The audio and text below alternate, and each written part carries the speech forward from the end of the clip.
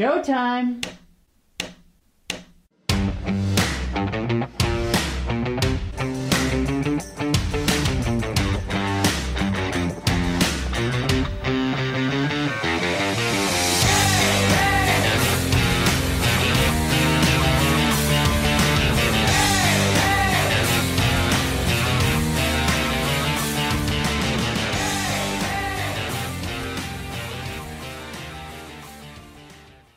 Welcome, everyone, to the Rosie and Bill Show. Our guest this week is incredibly versatile, incredibly accomplished, and reading through his long list of achievements could lead to carpal tunnel syndrome scrolling down his Wikipedia page. And what's even more impressive than all of the awards and accolades he's received over the last 60 years is the fact that he remains, through it all, one of the most humble and kindest people you will ever meet. Please welcome to the Rosie and Bill Show, a member of the 2022 class of the East Coast Music Hall of Fame, Mr. Tony Orlando. Tony, welcome to the show. But thank you for that introduction. It was very sweet of you. Thank you. Well, Tony, one of the things that really struck Bill and I when we first met you 3 years ago at the original Maiden Gala of the East Coast Music Hall of Fame was how nice and humble you were. You were so kind to us and so respectful. And we just looked at each other, was like, oh my gosh, sometimes you meet people and you don't, your image changes or your opinion changes of them because maybe they're not as nice as they come across, and you are everything and more. So thank you for that. Thank you, Rosie. I believe, I really believe, fame isn't really fame at all. It only appears that way from a distance. There really is no such thing as fame. I mean, the most famous thing I can think of is when I first looked up at a marquee and my name was on it. But when you walk away from the marquee, you're still Jenny's dad, Franny's husband, Ruthie's son. There really is, when people take fame much too serious, I would much prefer over fame, friendship, kindness, respect. And if I can live my life doing that, then I'm happy with myself. But I see that so many people get hooked up and so entangled in this thing called fame. That's really a mirage. It's all in the head. It doesn't even exist. That's what is fame? You can't touch it. You can't hold it. You can't call it. What is it? You can't even paint it. You can't take a picture of it. It doesn't exist. But what does exist is the kind words you just gave to me in front of my daughter. What you just said about me is everything to me. Well, it's true. And thank you back for that acknowledgement. And Thanks. You mentioned friendship, and you kind of segued right into what I wanted to ask you about next is these long-standing relationships that you have in your life. You spoke with us when we saw you a couple of weeks ago at the gala about meeting Jay Siegel 61 years ago and Tony Wine, and talk to us about the importance of these friendships and how you guys met and came up together, because it's not just them. You came up with like major heavy hitters in this business. How have you managed to keep those relationships going? Well, that's a very interesting group of people. We all literally grew up in the same classroom. And where was this university? This university was a building called 1650 Broadway, not the Brill Building. The Brill Building was across the street from the Brill Building, from the 1650 Broadway, next to the Winter Garden Theater. In that building, there was the sixth floor. On the sixth floor, there was kind of a university. The teachers and the professors of that university were named Don Kirshner and Al Nevins. Maybe you remember Don Kirshner's rock concert. But at 26 years old, he was the guru, the founder, the visionary of the new record business. Who was in these classrooms? Well, in his office, there was a series of classrooms, little cubicle rooms, and each room had an artist or songwriter. Most of us were in our teens. And the people listed in that university were Carole King. She was 18 years old, and her husband, Jerry Goffin. Next door to them was Barry Mann and Cynthia Wilde, who, by the way, are also in the Rock and Roll Hall of Fame, who wrote songs like Somewhere Out There, You've Lost That Love and Feeling, Just Once, and on and on. They were part of that classroom. Toni Wine was also, I brought her into that school. She was only 14 years old when I met her. And I brought Toni Wine into that classroom, and she remained as one of our students there. And then I ended up writing Groovy Kind of Love, Candida for Me, etc. Jay Siegel was with the Tokens. He wasn't in that building. He was in his own university across the street, where the Ed Sullivan Theater was, where David Letterman came from all those years. And in that classroom, I would go visit once in a while. We became friends, and we were in our teens. Also, in my university, next door to me was a guy named Neil Sedaka. Next to Neil Sedaka, there was a young performer who was already on his way named Bobby Darin. Next to Bobby Darin, there was a duet called Tom and Jerry. Tom and Jerry never made it until they changed their names to Simon and Garfunkel. Then next to them, there was a girl named Connie Francis, who was the queen of song back then. Then our guru godfather, which was a 26-year-old guy named Don Kirshner. What if I told you that all the names I just mentioned to you, we are still like this. We talk about those days like someone who may have gone to a high school together and they have a high school reunion. When we get together, it's always that high school reunion. So Jay Siegel, of course, who was one of the Tokens, but he also co-produced Candida, written by Toni Wine. My first hit record was called Halfway to Paradise, written by Carole King and Jerry Goffin. My second record was Barry Mann, Cynthia Wilde, was called Bless You. They went on to like a Broadway show is about them. Beautiful is about those four people, Carole King, Jerry Goffin, Barry Mann, and Cynthia Wilde. Those four friends who wrote more hit records than I could even mention on your show. So how do we stay together? Memories. The memories that we have together is the glue, because those were the memories when we were dreaming about being in this business, and the dreams came true. So what we do is we always go back and say, do you remember how we used to dream about having a hit record? Do you remember we used to go to the Conley record shop and pray that we'd have a hit record someday of our own in that record shop? That's the glue that's kept those people you just mentioned together. That's amazing. How, Tony, one more question on that. How did you even get your foot in the door there? When did you really start as a performer? I started under a lamppost singing doo-wop with my group, the Five Gents. I was 14 years old. I then decided to take my guitar, which I just learned 4 chords on, C, A minor, F, G7, which are the chords of all the doo-wop songs you ever sang. And I went to the top floor of that building, 1650 Broadway, of that building, and I worked my way down. I see a sign that said, record company. I knock on the door, go in, and I'd sing, and they'd turn me down. I go to the next floor, they would turn me down. I go to the next floor, they would turn me down. Now, there was one door that didn't say record company. It said, Nevins Kirshner Music. Well, I wasn't going to knock on that door because that wasn't a record company. So I leave, and I go into a hallway at the Brill Building to sing with a group that I didn't know who they were at the time. They were the Belmonts, of Dion and the Belmonts. And I'm in this hallway singing doo-wop with them when 2 guys walked up to me and they said, hey, my name is Brooks Arthur and Artie Kaplan. We'd like to sign you.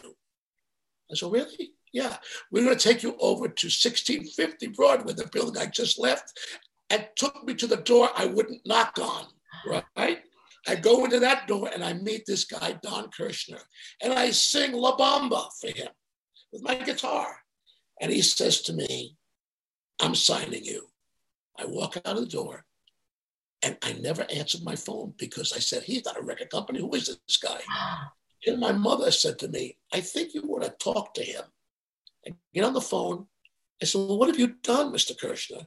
He said, I have a record out called Dream Lover by Bobby Darin, #1. How about Connie Francis? You ever heard Connie Francis? How about Neil Sedaka, In My Diary? You ever hear of them? I went, oh my God, this guy knows this stuff. I said, 16, I went, signed with him, and God then took hold of me. And whatever destiny and journey I've been on is really due to him. He's my manager. Wow. That is, I just need a minute to Me too. to let that one soak in. And Tony, one of the things that I mentioned at the outset was your versatility. And one thing that really impressed me about your background, and you just shared some things that I didn't know, and I'm sure most of our viewers, if not all of our viewers, didn't know, and that is the fact that there was a period in the 60s when you worked your way up on the other side of the business, if you will, as an executive with Clive Davis. And then in 1970, you mentioned a song a few minutes ago that Tony Wine wrote that kind of changed the trajectory a little bit for you. And I think it kind of brought you from one side of the glass back to the other, didn't it? Absolutely. Well, that was, it's funny when the British invasion happened. So that would be, let's say, Beatles, 63. So the couple of hits I had with Carol and Jerry at 16 were in 61, 62. 63 comes, and the music business has changed because of Rolling Stones, Beatles primarily, Dave Clark 5, et cetera, all the British invasion. Those of us who were making records as American artists, we weren't getting airplay. Okay, so I got married to my first marriage at 19 years old. So now at 19 years old, I find myself out of work with a wife who has a child. Now I figure, well, what am I going to do? I got to make a living. So for a while, I was a Mr. Mom. She would go to work and I'd do the cooking, believe it or not, and burn the toast, okay? And do everything wrong about cooking, but I did my best. And my mother came to me and she said to me, look, it's time you go out and find a life. You can't be doing this. So I went to work for a publishing company called Robbins Music, which is a division of Paramount Pictures, for $100 a week. While I was there, I had a pretty successful run. I was in charge of getting songs to performers. So I got lucky with Tom Jones, Delilah. I got lucky with a couple of hit records there. Dionne Warwick had a hit with us. And all of a sudden I got a phone call from Clive Davis. Now, I'm this young hotshot kid, didn't realize it, that the record business was talking about my abilities to get these records done. So he called me and he said, Tony, do you remember meeting me?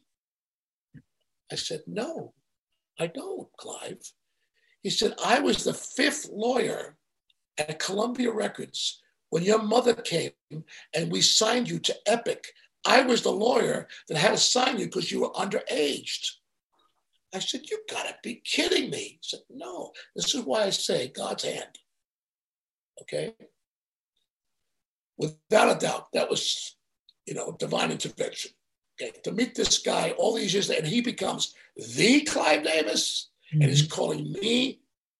He remembered me back when I was 16. He says, hey, you're kicking butt over there. How would you like to come over to CBS and be general manager of my music publishing company, April Blackwood Music, CBS Music? So I take the job. And what a job it was. An amazing job was to sign new writers, new artists, and hope that I could help them make their dream come true. One of the artists that I signed was Barry Manilow. And Barry went on to become a megastar and worked with James Taylor's music. I represented James Taylor's music, Blood, Sweat, and Tears music. So I had this incredible 4-year run. I worked my way up to vice president of CBS when I was 23 years old.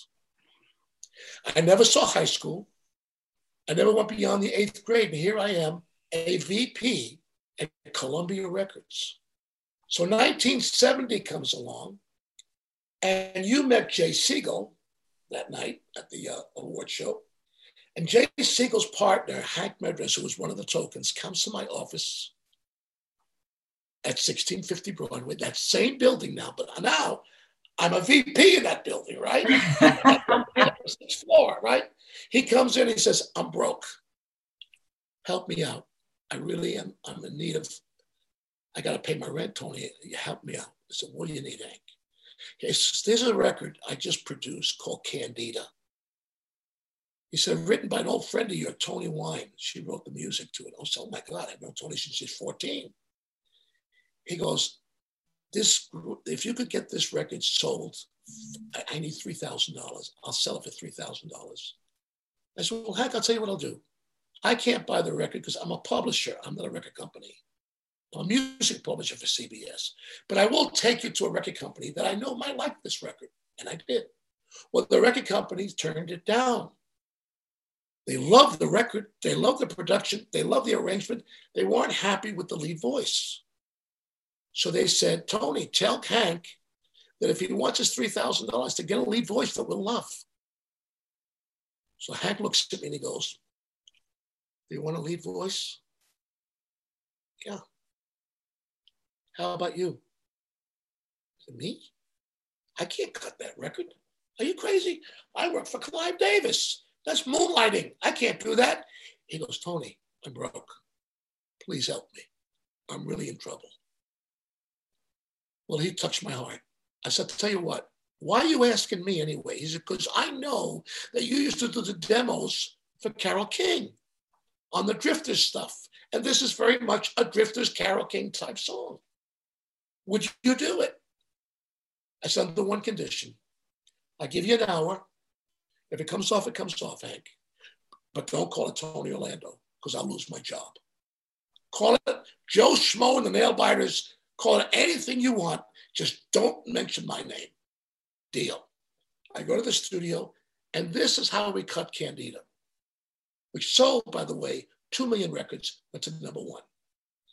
Hank, how's the first line go again? He go back. Stars won't come out if they know that you're about. Hang on. Sing it again. Stars won't come out if they know that. Okay. I got it. Play the track. They play the track. My turn. Stars won't come out if they know that you're about. What's the next line, Hank? Because they couldn't match the glow of your eyes. Because they couldn't. Okay, play my first line and I'll catch up to it. And that's how we recorded that record. One line at a time. The stars won't come out if they know that you're in love. Cause they couldn't match the glow of your eyes. And no, who am I? I'm just an ordinary guy. You know, trying hard to win my first prize. Come on. Oh, my Candida, we could make it together. The further here, girl, the better. Where the air is always fresh and sweet. Oh, my Candida, just take my hand and I'll lead you. And I promise life will be sweet. Cause it says so in my dream. So I leave the studio thinking, this record's not going to make any money. I sold it to him for $3,000. He got his $3,000. I'm happy. I did my job as a friend for the Tokens, right? Jay Siegel was one of the producers of that record, along with Hank Medras. So next thing I know, 3 months go by and my secretary walks in and she says, her name is Cheryl Feuerstein. And she walks in and she goes, you know that song Candida? I said, yeah. I don't remember. No, I'm thinking of all my publishing songs, right? She goes, no. It's not. We don't publish it. It's the one you cut for Hank Medras and Jay Siegel and Tony Wine. it's a smash. I went, no. Yeah, it's a big hit. Look, it came on the charts at 30 with a bullet. Are you kidding? No song comes on that high. Next thing I know, it's number one. I'm driving, I'm hearing it on the radio, cousin Brucey, all these people playing my songs. So they're playing the Candida. Here is Dawn, not Tony Orlando and Dawn, just Dawn with Candida. And I'm driving, I'm going, I'm not going to tell anybody. If I tell anybody, I'll lose my job. Okay? Next thing I know, I have no contract. I have no nothing. Hank comes in. He goes, Tony, would you do the follow-up? I said, Hank, please. Please. I don't want any money. I don't want anything. He said, please, Tony.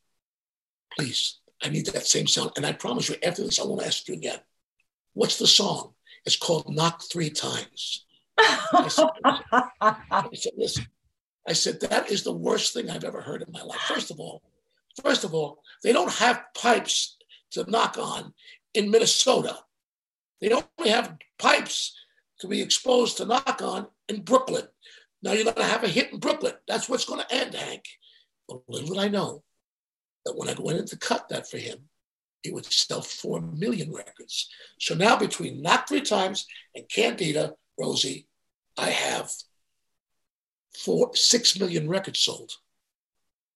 So I go to Clive Davis and I walk into his office and I go, Clive, I'm going to have to leave the company.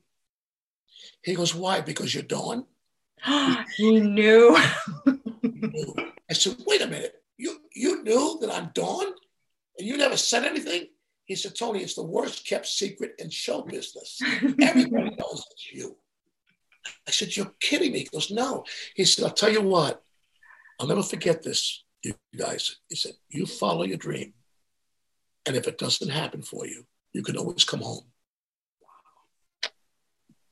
That's what Clive Davis was made of. And on my radio show on WABC just recently, I had Clive on twice, 4 hours of Clive Davis talking about his work with artists and the amazing artists that he discovered and made stars, including yours truly, that he really did give me my beginnings with. There's always somebody. Don Kirshner, I told you about, that was the beginning. Clive Davis gave me the job. Hank Medris, Jay Siegel produced the record, and on and on and on. And here I am with you. Well, there was definitely a lot of divine intervention in there. There really was. And when he came back with that second song, I wasn't believing in divine intervention at that point because I didn't think that was a hit record. I really didn't. And sure enough, it became the biggest. You know that Knock Three Times is the biggest hit record Tony Orlando and Dawn ever had. Now, remember, we had 27 chart records, 5 #1 records, 3 platinum albums, and a network television show. It was quite a run. And we're the first multiracial group to ever have a primetime television show. I'm very proud of that, you know, that we came on during All in the Family days and broke that barrier. Mm. And so it's been an amazing dream come true. And you're right. Without the hand of God, sorry, this doesn't happen. Not to an 8th grader who never saw high school and ended up as a vice president of CBS and then finds himself with a network television show, 35 million people watching it every week. That's a miracle. It is amazing. It really is. And Tony, one thing that just kind of jumped out at me is you're going back and sharing these stories with us. And it's the fact that you've done what you've done for as long as you've done it and as well as you've done it. And one of the things we just talked about, divine intervention, but where is it that you think you draw the energy and the strength from to keep doing what you've been doing for as long as you have and for as well as you have? I don't know. That's an honest answer. I don't know. I guess it's just a love of the industry, love of show business, record business, music. You know what I think it might be? As I told you, I never really cared about fame. I only cared about doing the job. singing the song, doing the show, whatever, doing the TV show. It was never like, wow, you know, we're going to have a TV show. We're going to have 35 million people watch us every single Wednesday night, which is that's exactly the amount of people that watch that show every Wednesday night. Because, of course, there was only 3 networks back then. You had the whole of America back then, you know. And no, I only look, fame and success is only retrospective with me. Like I look back and I go, I did that? Wait a minute, those gold records are mine? Hold it, I did this movie with Adam Sandler? What? We were the first what? How long were we on CBS? 4 years, we did? It's always looking back on that, I go, wow. But while I'm doing it, I'm just doing it, you know? Well, that's a great testament to allowing the creativity that really, I mean, I believe comes from God. I don't know what your beliefs are, but to flow through you.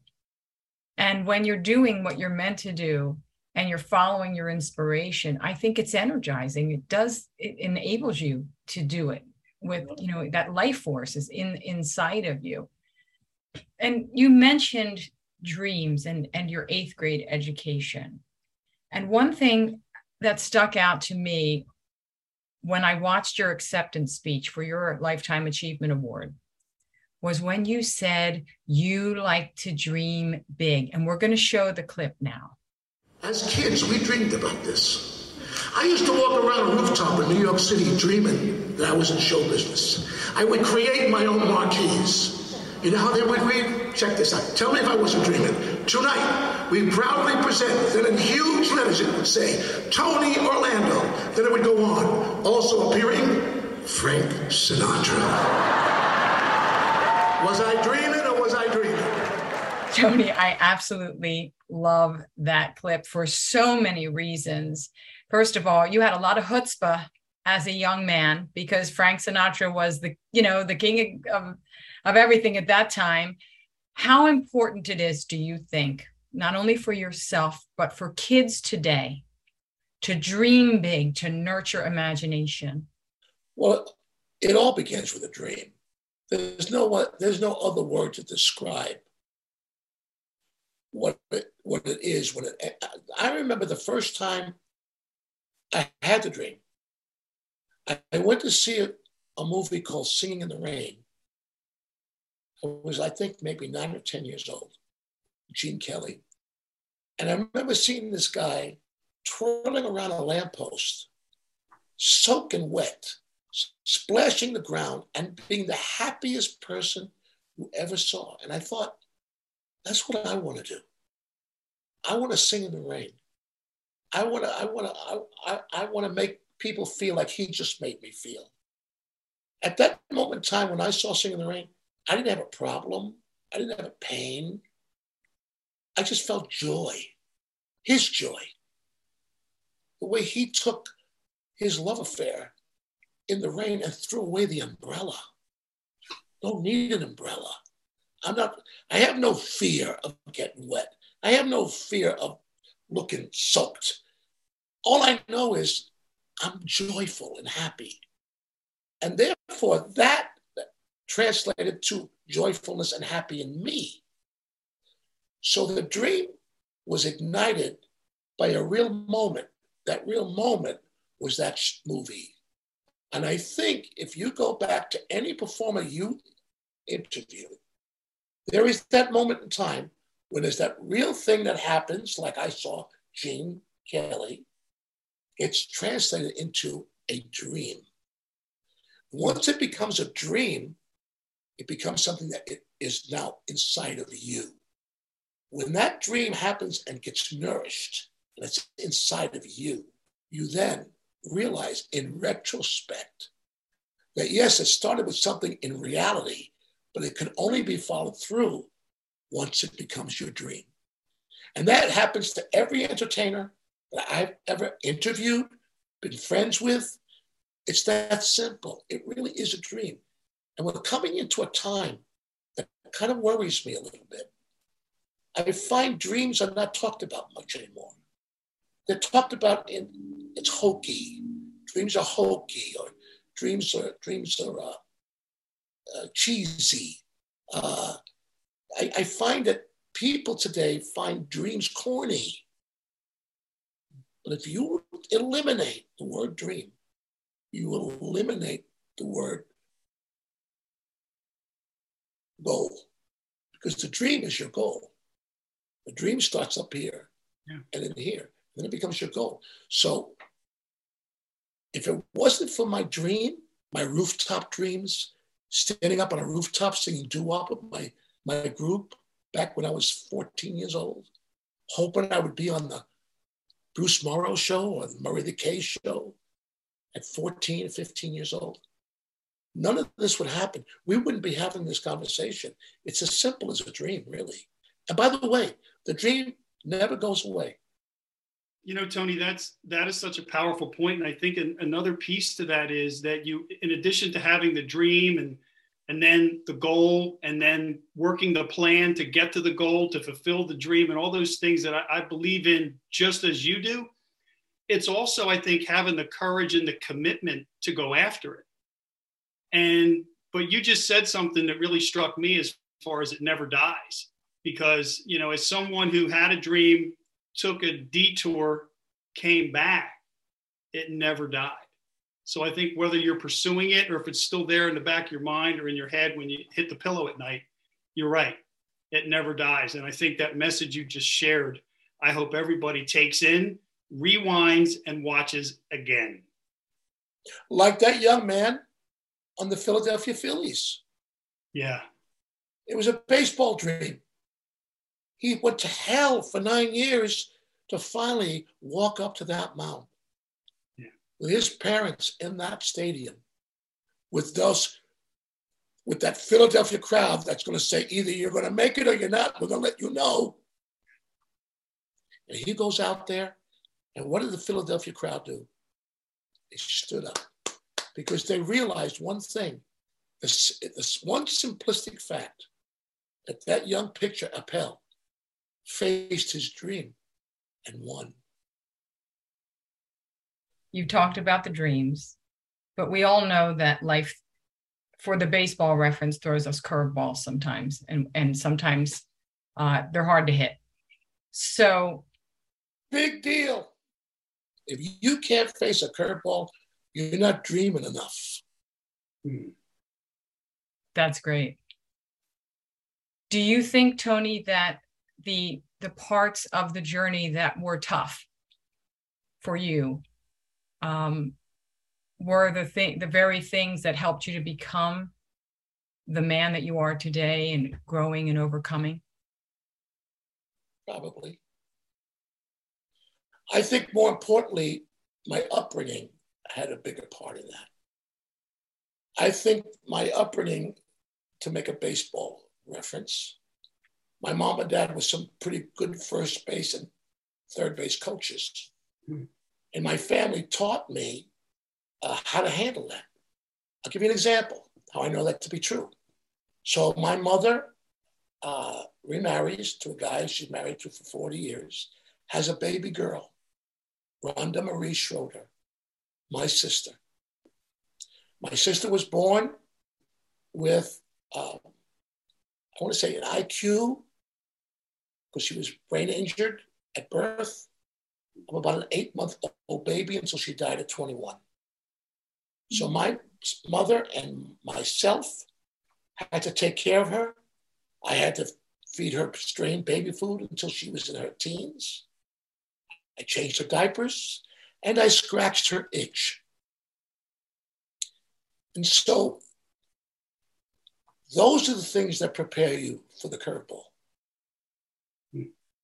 I went through the minor leagues. The minor leagues was sitting in a rocking chair from 10 o'clock at night till 6 in the morning because my sister would convulse if I didn't. If I got up, she would have a convulsion. So I slept with her in that chair. When my sister would moan and groan, and I knew it was that itch, moan and groan that was just annoying her, I'd have to do everything in my power to find that itch. When I would scratch it, I would hear a sigh. And I learned from that moment that scratching your own itch is damn important. Being able to scratch your own itch is important. So all those aspects of growing up is what defends you when you get the curveball. Because the curveball that she got was a lot more devastating than any curveball that was ever thrown at me.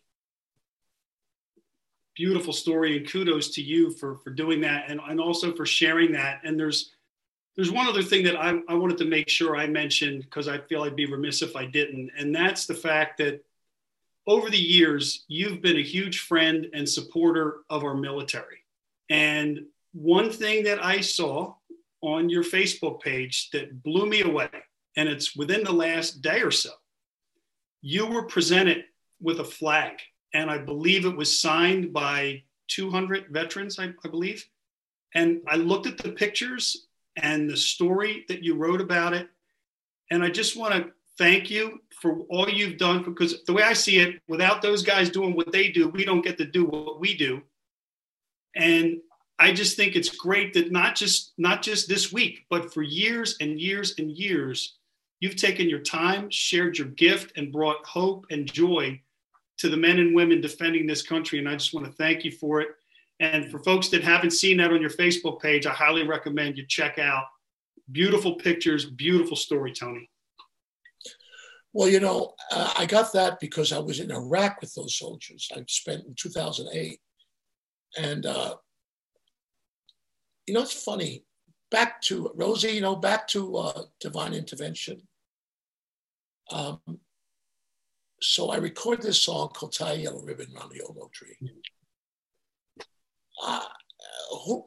Who knew, other than becoming a hit record, who knew that it would be the thing that welcomed home our POWs from Vietnam, Cambodia, and Laos? The first time I ever performed it was to welcome them home at the Cotton Bowl with Bob Hope, 1973. First time I ever sang it was to them. I reunion with those guys ever since. We're coming up on 50 years. They changed my whole perspective about the military, because those guys were literally tortured to the bone, and I mean to the bone. And half of them re-enlisted. Just think of that. And so I had met the bravest men I'd ever met in my life up until then. And then that was 1973. And then the Iranian hostage crisis came. Mm. And that Penny Langdon, who was the wife of Bruce Langdon, who was the ambassador to Iran for us, she tied a yellow ribbon on her mailbox and on her oak tree because of the song until her husband was going to come home. 444 days it stood there. 444 days when they came home to a yellow ribbon parade on Pennsylvania Avenue all the way to the White House. And then Desert Storm comes, and Desert Storm inherits the yellow ribbon as a symbol of hope and homecoming for men who fought in that war.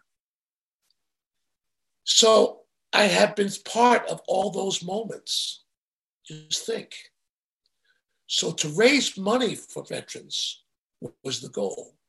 The dream was the hit. The goal in reality was to do something with that dream. And the dream was then to create an environment of homecoming, awareness, and actual dollars on behalf of veterans' needs. So that little song brought me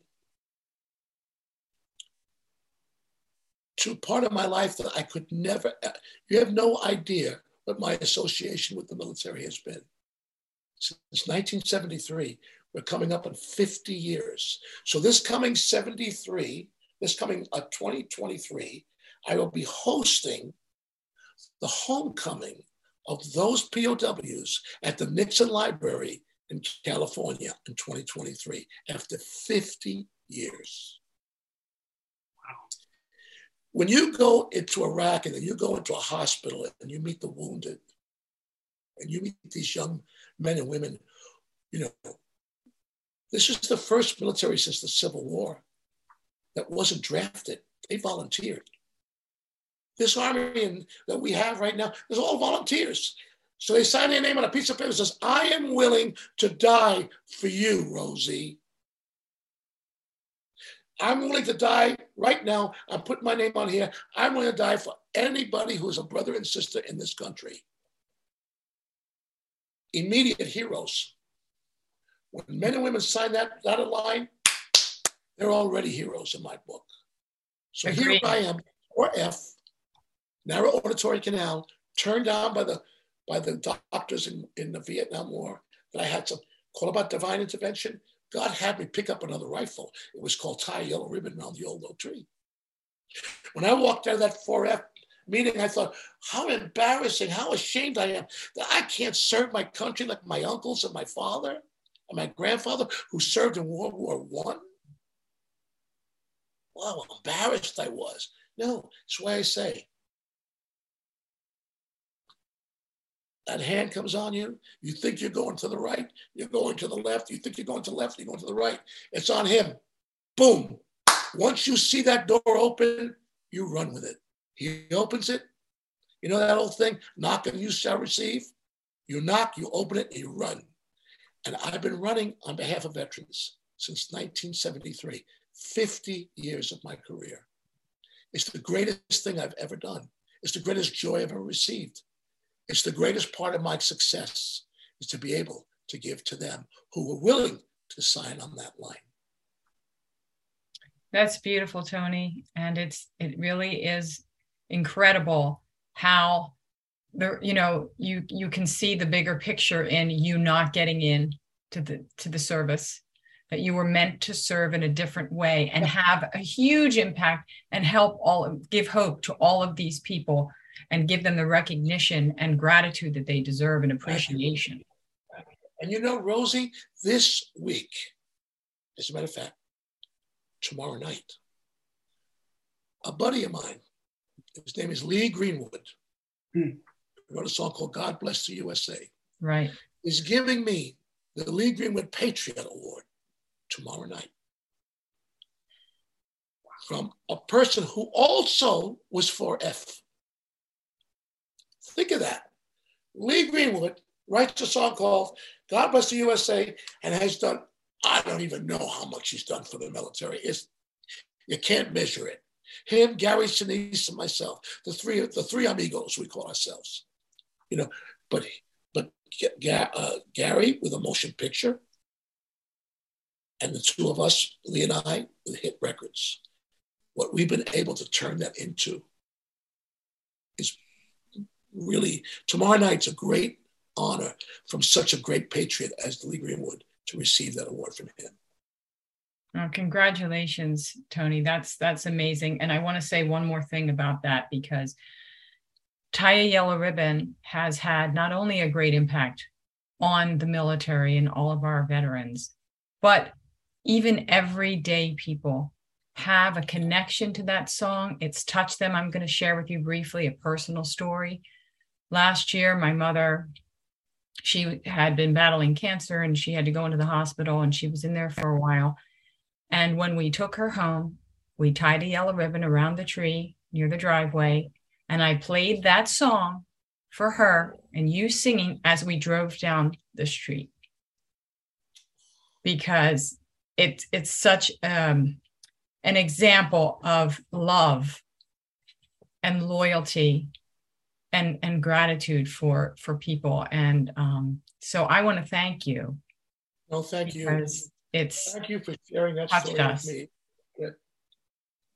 Bringing me to tears, to be quite frankly.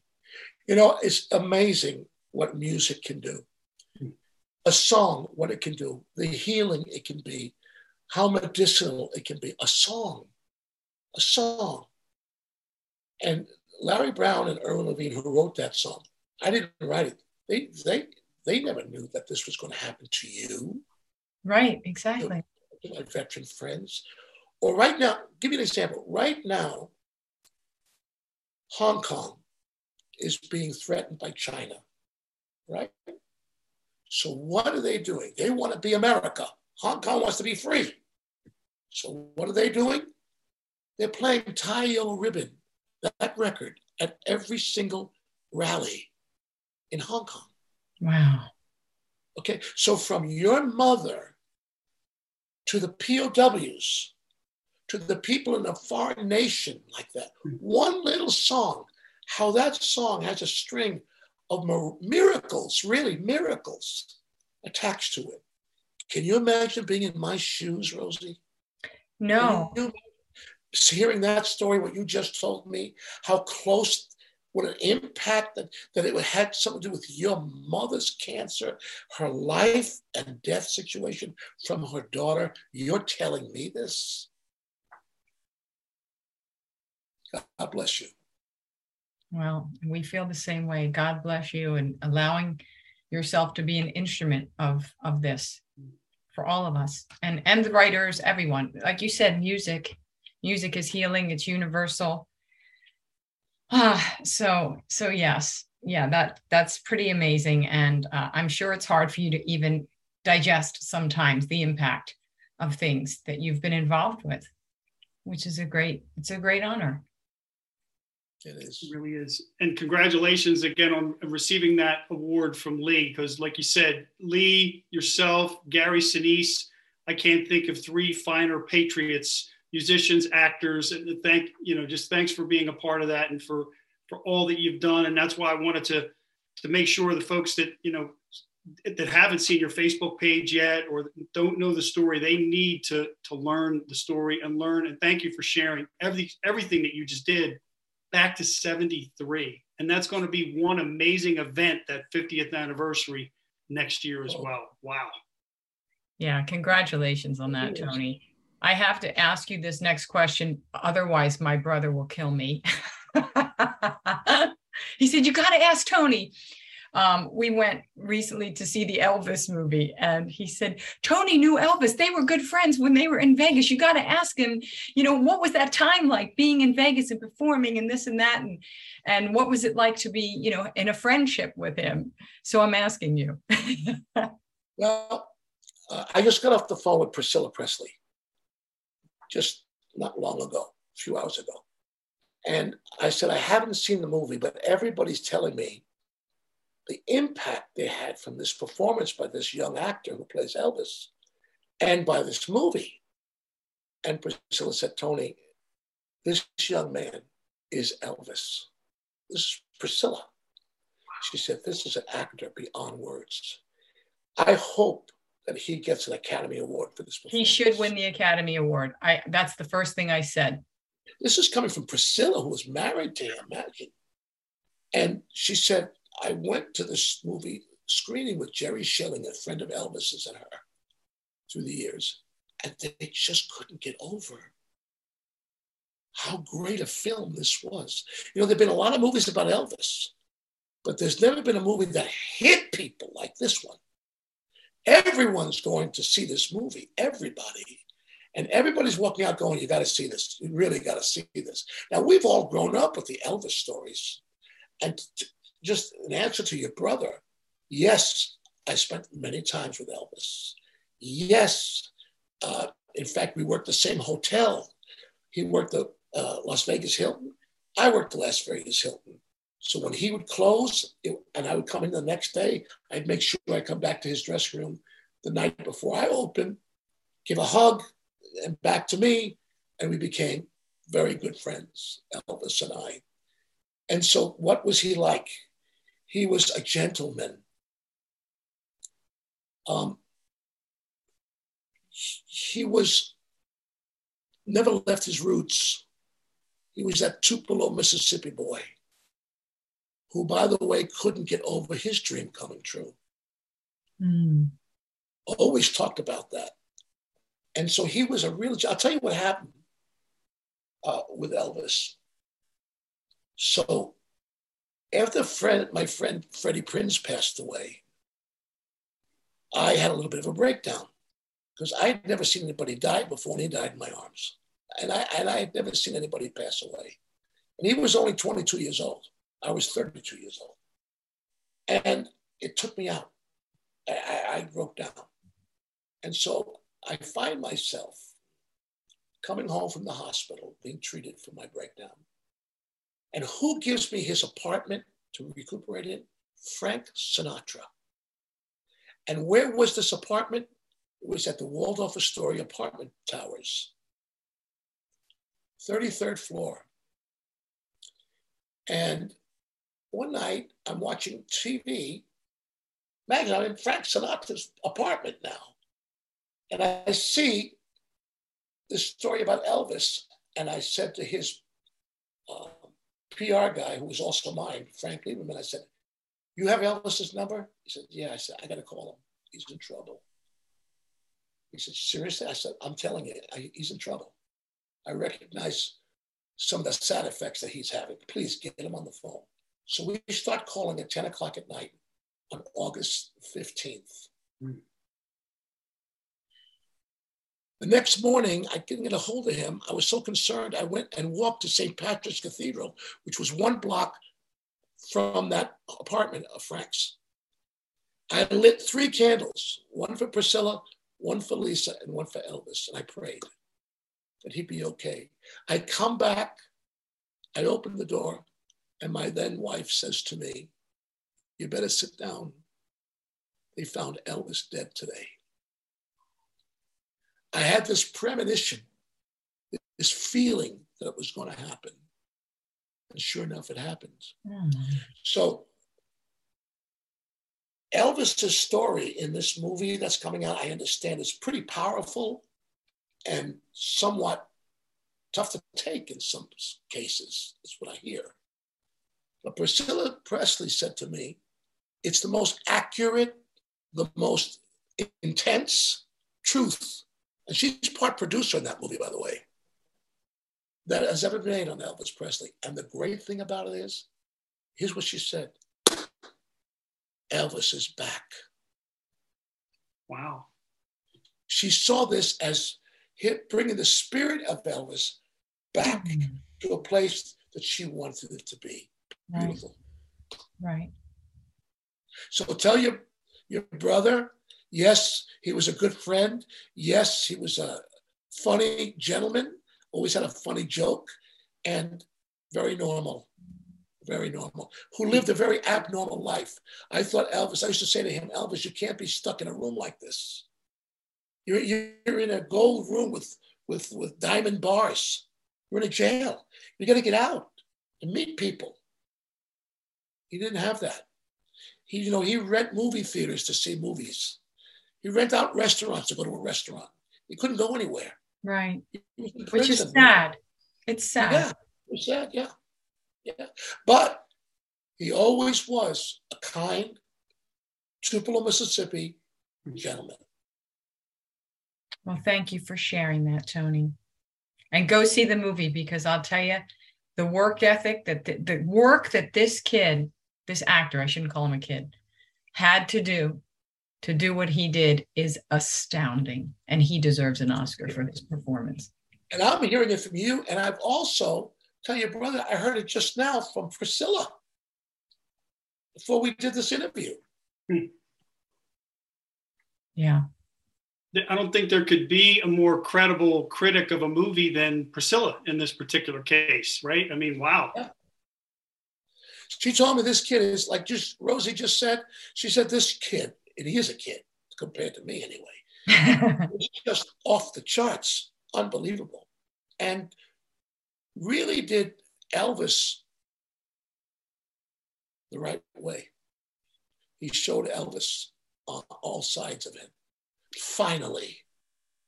Tony, I have one last question that I wanted to ask you, and that is, through everything you've done, and thank you so much for sharing all of these amazing stories and everything. It's been such an honor to have you on with us and talk about all these things. And I'm just curious, is there anything that, from a career standpoint, as a performer, as an artist, is there anything that you haven't done yet that maybe is on your to-do list to do? Retire. Do you want to spend more time with your family, Tony? Yeah, I look forward to retirement. I mean, 62 years is quite a run. And I mean, I'm not making an announcement right now that I'm retiring because I'm a young 78. But I look forward to that, where I can just say, you know what, Jenny, Franny, let's take a trip to, I don't know, let's go where your mother's grandmother came from in Italy. Let's go to Greece and let's just have a good time on the boat. Let's enjoy Branson's Table Rock Lake, beautiful place to live. Let's have fun. As great a dream as it is, it's hard work. And to stay in it for 62 years, you got to keep working. So I'm ready. Hopefully, if I look forward to something, have I done movies? I've done movies. Did I do Broadway? I played Barnum on Broadway. 20 years later, Smokey Joe's Cafe. Okay.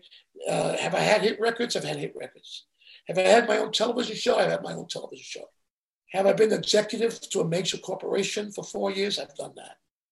Have you ever had a radio show? Yes, I have a radio show on WABC in New York City. By the way, a big hit radio show in New York City that I'm enjoying. When is that on, Tony? So our fans. Saturday nights, right? It's every Saturday night from 10 to midnight, but we stream around the world. I get mail from everywhere around the world on this show.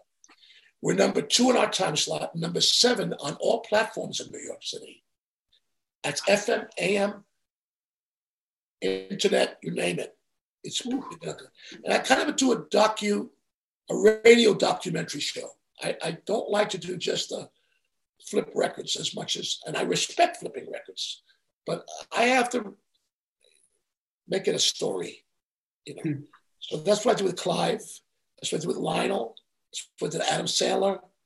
That's what I did with Garth Brooks and Trisha. And there's sort of like little mini 2-hour documentaries about people. And so now I'm on the radio. And so when you say, what am I looking forward to? I've done it all. I worked for 9 presidents. My palate has tasted the foods of 30 countries. I've worked for just about from the Queen of England to the President of the United States. The most wonderful thing to look forward to is to have fun with my daughter, Jenny, my son, John, and my wife, Franny.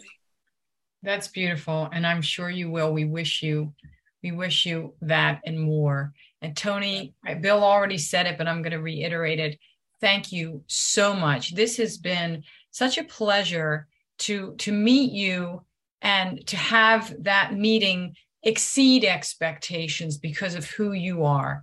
And we're so grateful that you took time out of your very busy life to come and chat with us. And we thank you so much. And we wish you all the best. The greatest thing about you and Bill is that you do something I haven't even learned to do yet. You're the best listeners I've ever spoken to. You sat and you listened to me. And as an interviewer, that's the most difficult thing to learn. I haven't learned that yet. But you do it in a quality way, both of you. Thank you for your patience with me, and thank you for having me on. Oh, it's our pleasure. God bless you. Thank you, Tony. And my grandmother would be so proud of what you just said. She always told me I had 2 ears and 1 mouth, so I said listen twice as much as I talk. She was right. She was right. She was right. That's the hardest thing to learn when you're doing an interview, and you've done it. This is one of the best ones I've ever done. Good luck with your podcast. I hope everybody watches you. I know they will, because I just sense what you're about. Oh, thank you, Tony. Thank you so much, folks.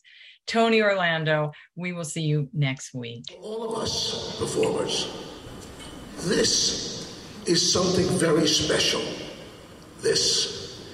To watch Jay come out and introduce me because I met Jay in Detroit. And I remember clearly, 1961, he was doing a wee